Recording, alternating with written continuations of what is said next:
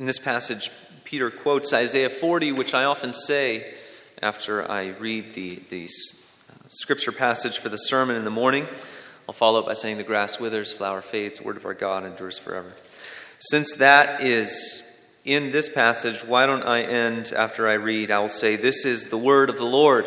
And you can respond by saying, thanks be to God. 1 Peter chapter 1, beginning in verse 22. Now that you have purified yourselves by obeying the truth, so that you have sincere love for your brothers, love one another deeply from the heart. For you have been born again, not of perishable seed, but of imperishable, through the living and enduring word of God. For all men are like grass, and all their glory is like the flowers of the field. The grass withers, and the flowers fall, but the word of the Lord stands forever. And this is the word that was preached to you. This is the word of the Lord. Thanks be to God.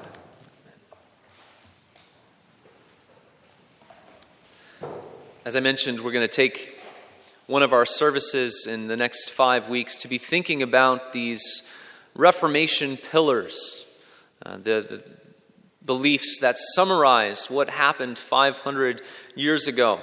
Many ways to think about that, and we'll talk about some of the different ways to think about the Reformation. Today, we think about Scripture alone being our final authority in faith and in life, and we do so by turning to this passage in 1 Peter. A 500th birthday, 500th anniversary, is a worthy cause for celebration. We often don't deal with numbers that high. Our own country still has a long way to go to get to that number. But as Protestants, has all the fuss just that 500 years ago we decided to protest something and decided to carve out our own identity, our new place within the Christian world? Interesting to think about, because if who we are really and truly is only 500 years old, then we have a little bit of a problem. The ministry of the apostles, the ministry of our own Lord, happened 2,000 years ago, much longer than 500. And if we are not founded upon the rock of the faith that was once and for all delivered when Christ established the church and when the apostles went forth and proclaimed the kingdom of God, we should look at the last 500 years perhaps not with pride, but with great suspicion. And beyond this, many people question the Reformation's usefulness, and they point to something that probably is worthy of pointing out. In 2010, it was estimated that there are around 38,000 Protestant denominations. 38,000. It seems that something has gone wrong between now and when Jesus prayed that we would be one, even as He and the Father are one. And so scholars, historians have said the same thing in various ways. One put it like this: the result of sola scriptura, Scripture alone, has been doctrinal chaos. Chaos is the word that he uses. As some see it, this principle is perhaps fine in itself as you think about it. Scripture alone may be a good idea, but when eventually you have people disagreeing about what this Scripture means, then what you have oftentimes is chaos and division all the way down.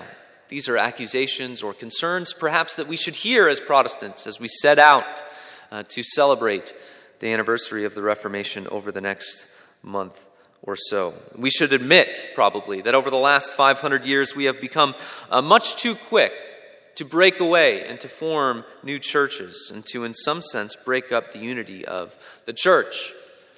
Maybe you've heard of the story of the resourceful Dutch family that was stranded on a desert island. They figured out not only how to survive, but how to thrive. And many years later, when rescuers finally came to get them, it was a father and a mother and a handful of children.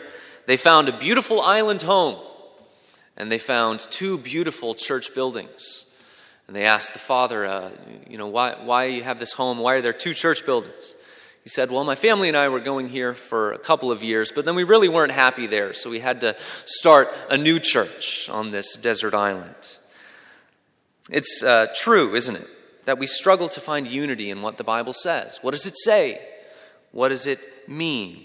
It's a fact of the modern world. We find it too easy to disagree. This is part of the human condition. Modern literary theory is wrapped up in this idea that simple books, children's books, for instance, can mean a whole host of things, and nobody can really agree on what anything means. I was humored by a subtitle on the Winnie the Pooh stories. This book was written as a bit of a satire, but listen to this subtitle of the book, in which it is discovered that the true meaning of the Winnie the Pooh stories is not as simple as is usually believed, but for proper elucidation requires the combined efforts of several academicians of varying critical persuasions. I think maybe you needed the back of the cover of the book to finish that one. But that sheds some humorous light, doesn't it, on the fact that we struggle over finding agreement on what things mean. And this goes right down to Scripture and deciding on what Scripture means. But today, what I'd like to do as we look at this passage from 1 Peter is show sola scriptura, Scripture alone, in action. Show it in action. What we see in 1 Peter is that Peter seamlessly weaves together a doctrinal truth that God's Word really and truly is our final authority in faith and in life. But he weaves it together with an ethical and a practical call for Christians to love one another. Scripture alone is not something that we treasure, not something that we hold on to because it's a really nice battle cry to go against other Christian traditions. We hold on to it and we believe it because it is the Word of God that is set apart from everything else in all of the world. There is God's Word, and that is different than everything else. The words of man, the ideas of man, and everything else. The Word of God is many things. It contains all things necessary for salvation.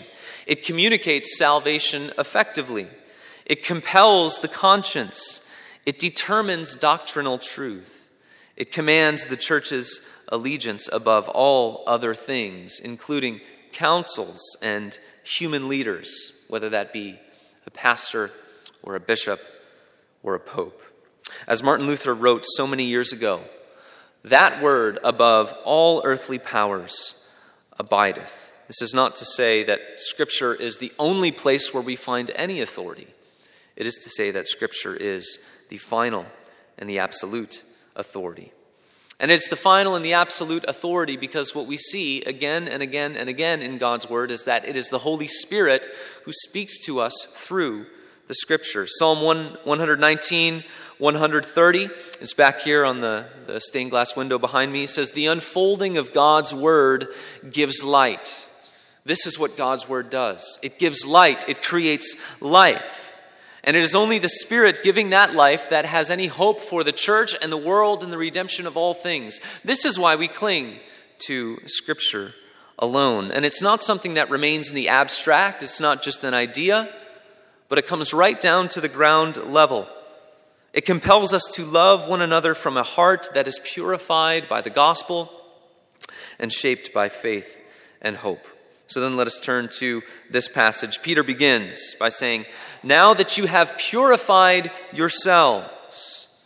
Now that you have purified yourselves. The NIV translation it's a very good translation. We use it here in our worship services, a great resource. It's great for Bible reading, but this is probably an example of a bit of over-translation. The translators brought a little bit too much meaning into the English and probably said some things that Peter didn't exactly mean.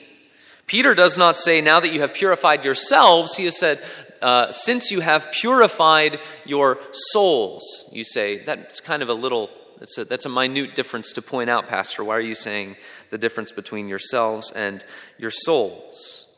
I think it's important to note that because sometimes it's these small details that really illumine what the biblical writer is getting at. Peter said, "Now that you have purified your souls for a reason." And the reason is that he wants us to be reminded that God changes us from the inside out. Changes us from the inside out. This is a key distinction in New Testament theology. And it's different and distinct from the way that the Jewish mind works that only studies the Old Testament. Jewish theology usually has a conviction that God changes you from the outside in. But Peter and Paul they harp on this again and again and again in the New Testament, that God gives his people a new heart, regeneration through the sovereign work and the sovereign grace of God. And through God's sovereign grace, that regenerated heart flows forth into a transformed self. God changes you from the inside out. It is spiritual life. It is what God is doing in the depths of ourselves, the depths of our souls, that gives life to the rest of who we are. God changes us from the inside out. These are the invisible aspects of God's work, and we see there the Holy Spirit's work in us. This was one of the key convictions of the Reformation, that God speaks through his word, and what he does in speaking through his word creates life at the very center of a human being's existence, a regenerated heart, and then a transformed life flows forth from that. So Peter is speaking of purified souls. How is one's soul purified? That's probably another key thing to understand in this passage. We need to know how our souls are purified. Peter says by obeying the truth. By obeying the truth. Now that you have purified yourselves by obeying the truth. What kind of obedience is Peter talking about? Is he saying the kind of obedience that's law obedience? Obedience to God's law? Loving the Lord your God with all of your heart, soul, mind, and strength? Loving your neighbor as yourself? Is that the kind of obedience that purifies our souls? And to that question, we must say no. For look at how the verse continues. Now that you have purified yourselves by obeying the truth, so that you have sincere love for your brothers. So it would make no sense for Peter to say, you have obeyed the truth, that is loving God and neighbor, and the result of that is love of neighbor. It would be circular, it would be nonsensical. So that's not what Peter means. He means that our souls are purified through obedience to the gospel. Obedience to the gospel. Yes, there's a sense in which we need to obey the gospel. How do we obey the gospel? The good news is a call to stop looking in yourself to try to find the righteousness that would merit God's accepting you. The call of the gospel is to abandon what you find within yourself and to look outside of yourself to Christ. Stop looking inward and look outward to the Savior. We must obey this command to look to Christ and to trust in him. And it is in this way that our souls are purified. This is how we obtain a pure soul. There's a great example of this in Acts chapter 15, where the church leaders, Jewish church leaders, are trying to figure out how exactly they're going to think about these Gentile believers coming into the church. Peter gives witness and he says, yes, I have seen with my own eyes that God has given the blessing of salvation to these Gentiles who believe. Not only the blessings of salvation, but the blessings of the Holy Spirit. And Peter says this, God cleansed their hearts by faith. It begins with this inward cleansing, and that is what the gospel does. Cleanses your heart, purifies your soul. The gospel gives an inward cleansing to all who receive, all who obey its truth. The call of the gospel. Do not look within yourself. Look to Christ. It is this inward purification that leads Peter into his call of what he says next. This central challenge in our little passage this morning. He says, love one another deeply from the heart. It's important to notice that this is the first place that Peter goes after he talks about the purification that the gospel brings to our souls. There is a primary importance to Christian love. He's going to say later in 1 Peter chapter 4, above all else, love one another deeply. Fight to love one another. There's a primary importance to love. He's talking about the love that we have within the covenant community of God. We find this elsewhere in the New Testament. In 1 Timothy chapter 1, Paul says the aim of our teaching, in other words, the reason why we're doing what we're doing, teaching the Word of God and shepherding the flock of God. The aim of all that we're doing is that love issues from a pure heart and a good conscience and a sincere faith. That love issues forth from a pure heart. Exactly what we've been thinking about already. A heart that is purified by obeying the gospel. Look outside yourself to Christ. Love that issues forth from a good conscience. What does the Bible mean when it talks about a good or a clean conscience? It means a conscience that is cleansed from the conviction that the condemnation of sin can be brought back upon you. In Christ, our consciences are cleansed to say that in Christ all of our sins are dealt with from here to eternity. And that love issues forth from a sincere faith, not a faith that would be, as James would say, dead, but a faith that would be accompanied by a zeal for God's glory and a zeal for good works. Thus, Peter calls us to love one another. He emphasizes it by saying words like deeply and sincere, and telling us to make sure that it comes forth from the heart. The word he uses for the kind of love, you probably have heard before, there are different words for love in Greek. The word he uses is a Greek word that we all know, Philadelphia. It's a word which means brotherly love. What's interesting about this word is that other than the New Testament, it's always used to describe the kind of love that happens within a distinct nuclear family. We see this all the time in the world around us. Maybe I've had a couple of experiences knowing families like this, families where all of the children are boys. You notice sometimes they can be a little bit mean and nasty towards one another, but if anyone from outside the family ever says anything or does anything mean to any of those one boys, they'll all of a sudden they all rally together and then speak out or do something to that one who tried to come in and do something mean to one of their brothers. Only I can be mean to my brother kind of thing. This is the kind of familial love that we naturally have and we naturally experience. Protect your tribe. Circle the wagons of your own. Fortify the walls of the fortress. But the New Testament uses this word, brotherly love, to describe the kind of love that we are to have for one another in Christ. This is a call for us to live out our united status as children of God, a supernatural family, a heavenly family. The ancient world criticized the church because they didn't understand this. Why do you call each other brother or sister? That doesn't make any sense. In our sort of semi-Christianized world, it seems a little bit more cliche, but back then, people could not understand it. And what Peter is calling us to is something that we know if you belong to a good family here on earth.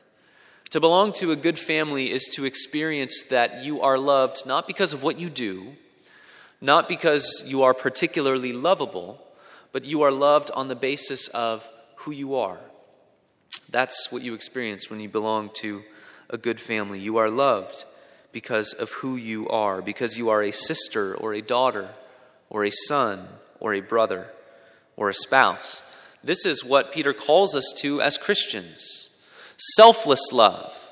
Not a love that would look at other people thinking about what do I stand to gain through loving them?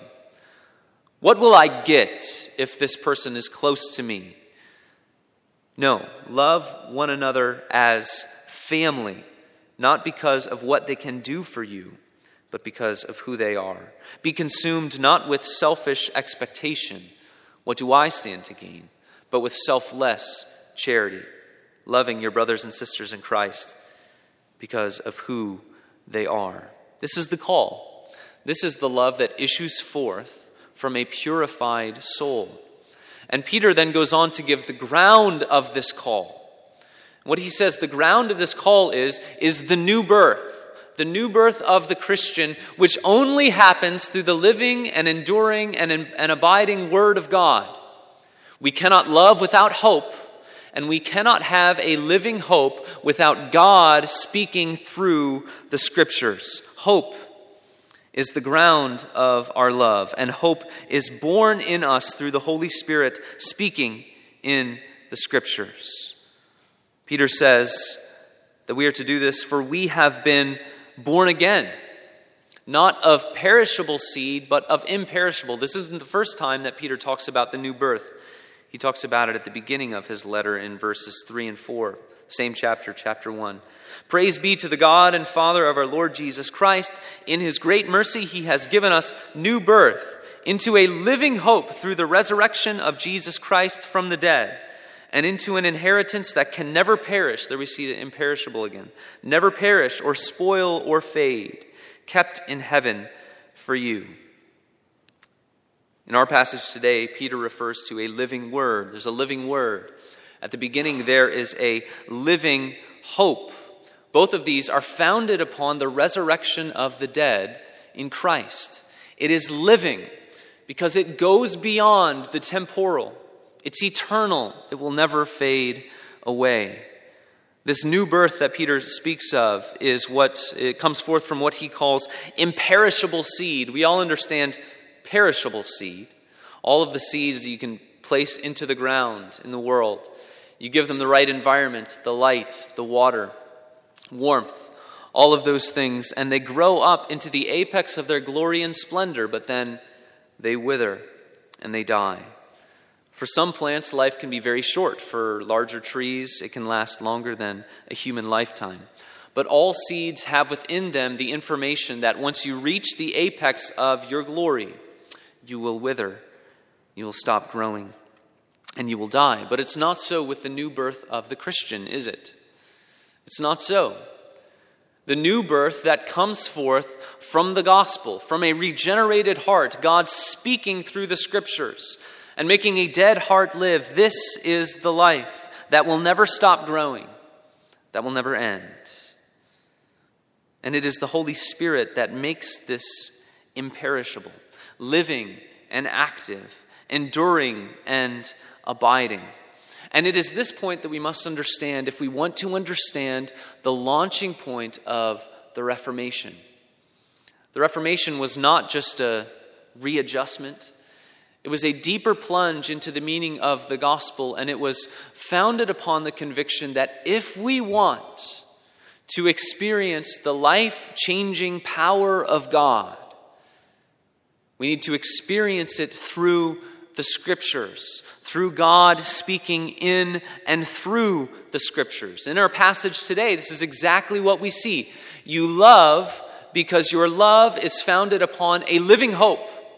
And your living hope only comes forth as God speaks to you and creates life in and through His Word. This is why Scripture alone is something to fight for. This is why Scripture alone is something that Protestants were willing to die for. God speaking is different than man speaking. We have seen that from the beginning of our world, haven't we? When God speaks, life goes forth. Life comes forth when He speaks. This is the conviction of the early reformers. This was the conviction of the Apostle Peter and the early church. That not only was it present in Genesis 1, but that God continues to speak life. The Apostle Paul talks about this. The God who said, "Let light shine out of darkness," has shone in our hearts. Paul is connecting that to the proclamation of the gospel. The life of God comes forth when His word is proclaimed. It creates life in His people. It creates life from those outside of God's people who then come into the church and live for and glorify God. This is the launching point of the Reformation. This is why Peter quotes Isaiah 40. All the ideas, all the words of man, they're all like grass. They may be arrayed in great splendor for a time, but the grass withers, the flowers fall. But it is the word of God that endures forever. And it's not some merely intellectual doctrine, is it? It's the heartbeat of our hope. It's the source of our love. Love one another deeply. Peter refuses to allow doctrine and ethics to be divorced here. They go together. You need to know what God is saying, but as you learn what God is saying, as God speaks to you in and through His Word by the power of the Spirit, He is shaping you. He is growing you to be one who loves your brothers and and your sisters in Christ. So Scripture is our final authority. That does not mean, as I mentioned before, that it is the only place where we see any authority operating. The church does have authority. Elders and deacons have authority over the flock, the congregation entrusted to them. But it's not a final and an absolute authority, is it? It's a relative authority. It's dependent upon that which is given to them in the Word of God. And so if church leaders stray from God's Word, they forfeit that authority. And they will answer to God for straying from His Word. Church councils have an authority, but again, it is not an absolute and a final authority. We are creedal Christians because we see in those early church councils that the doctrine of the Trinity was vindicated and brought forth, that it illuminated the teachings of Scripture. That is why they have a relative authority, because they bring forth the teaching of Scripture. Thus, we are creedal Christians. We are confessional Christians, confessionally reformed Christians. But our Reformed confessions don't have an absolute and a final authority. They have a relative authority because we see in them a faithful exposition of what is taught in God's Word. All of these things, they have relative authority because of the final authority, God speaking in His Word, because we have this conviction. To be Protestant is to strive to be biblical. May all of our traditions be founded upon the Word of God. May everything we do be based upon the Word of God, because it is there that we find the activity of God.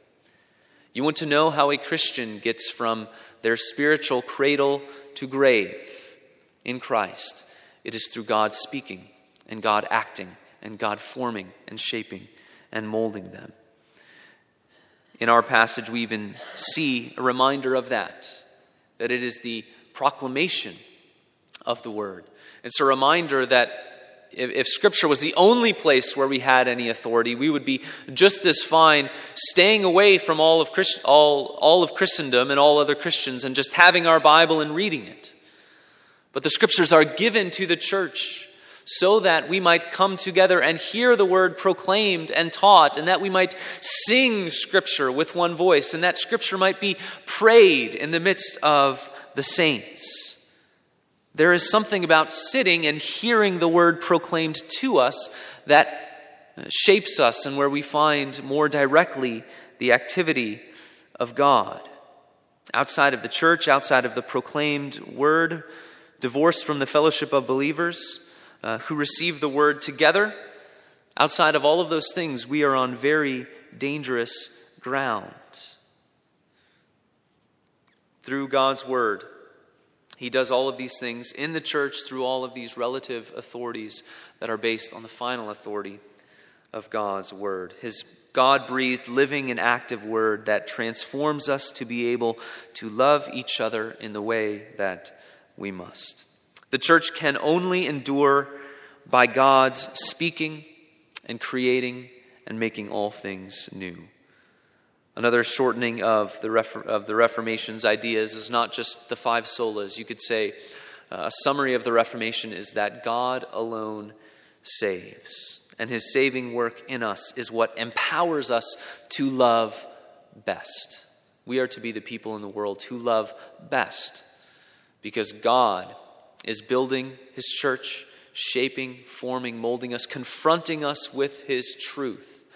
And it is there, as His Word is proclaimed and read and taught, that we find the activity of God. By Scripture alone, God creates in us a living hope, and through our living hope, we love one another. Let's pray.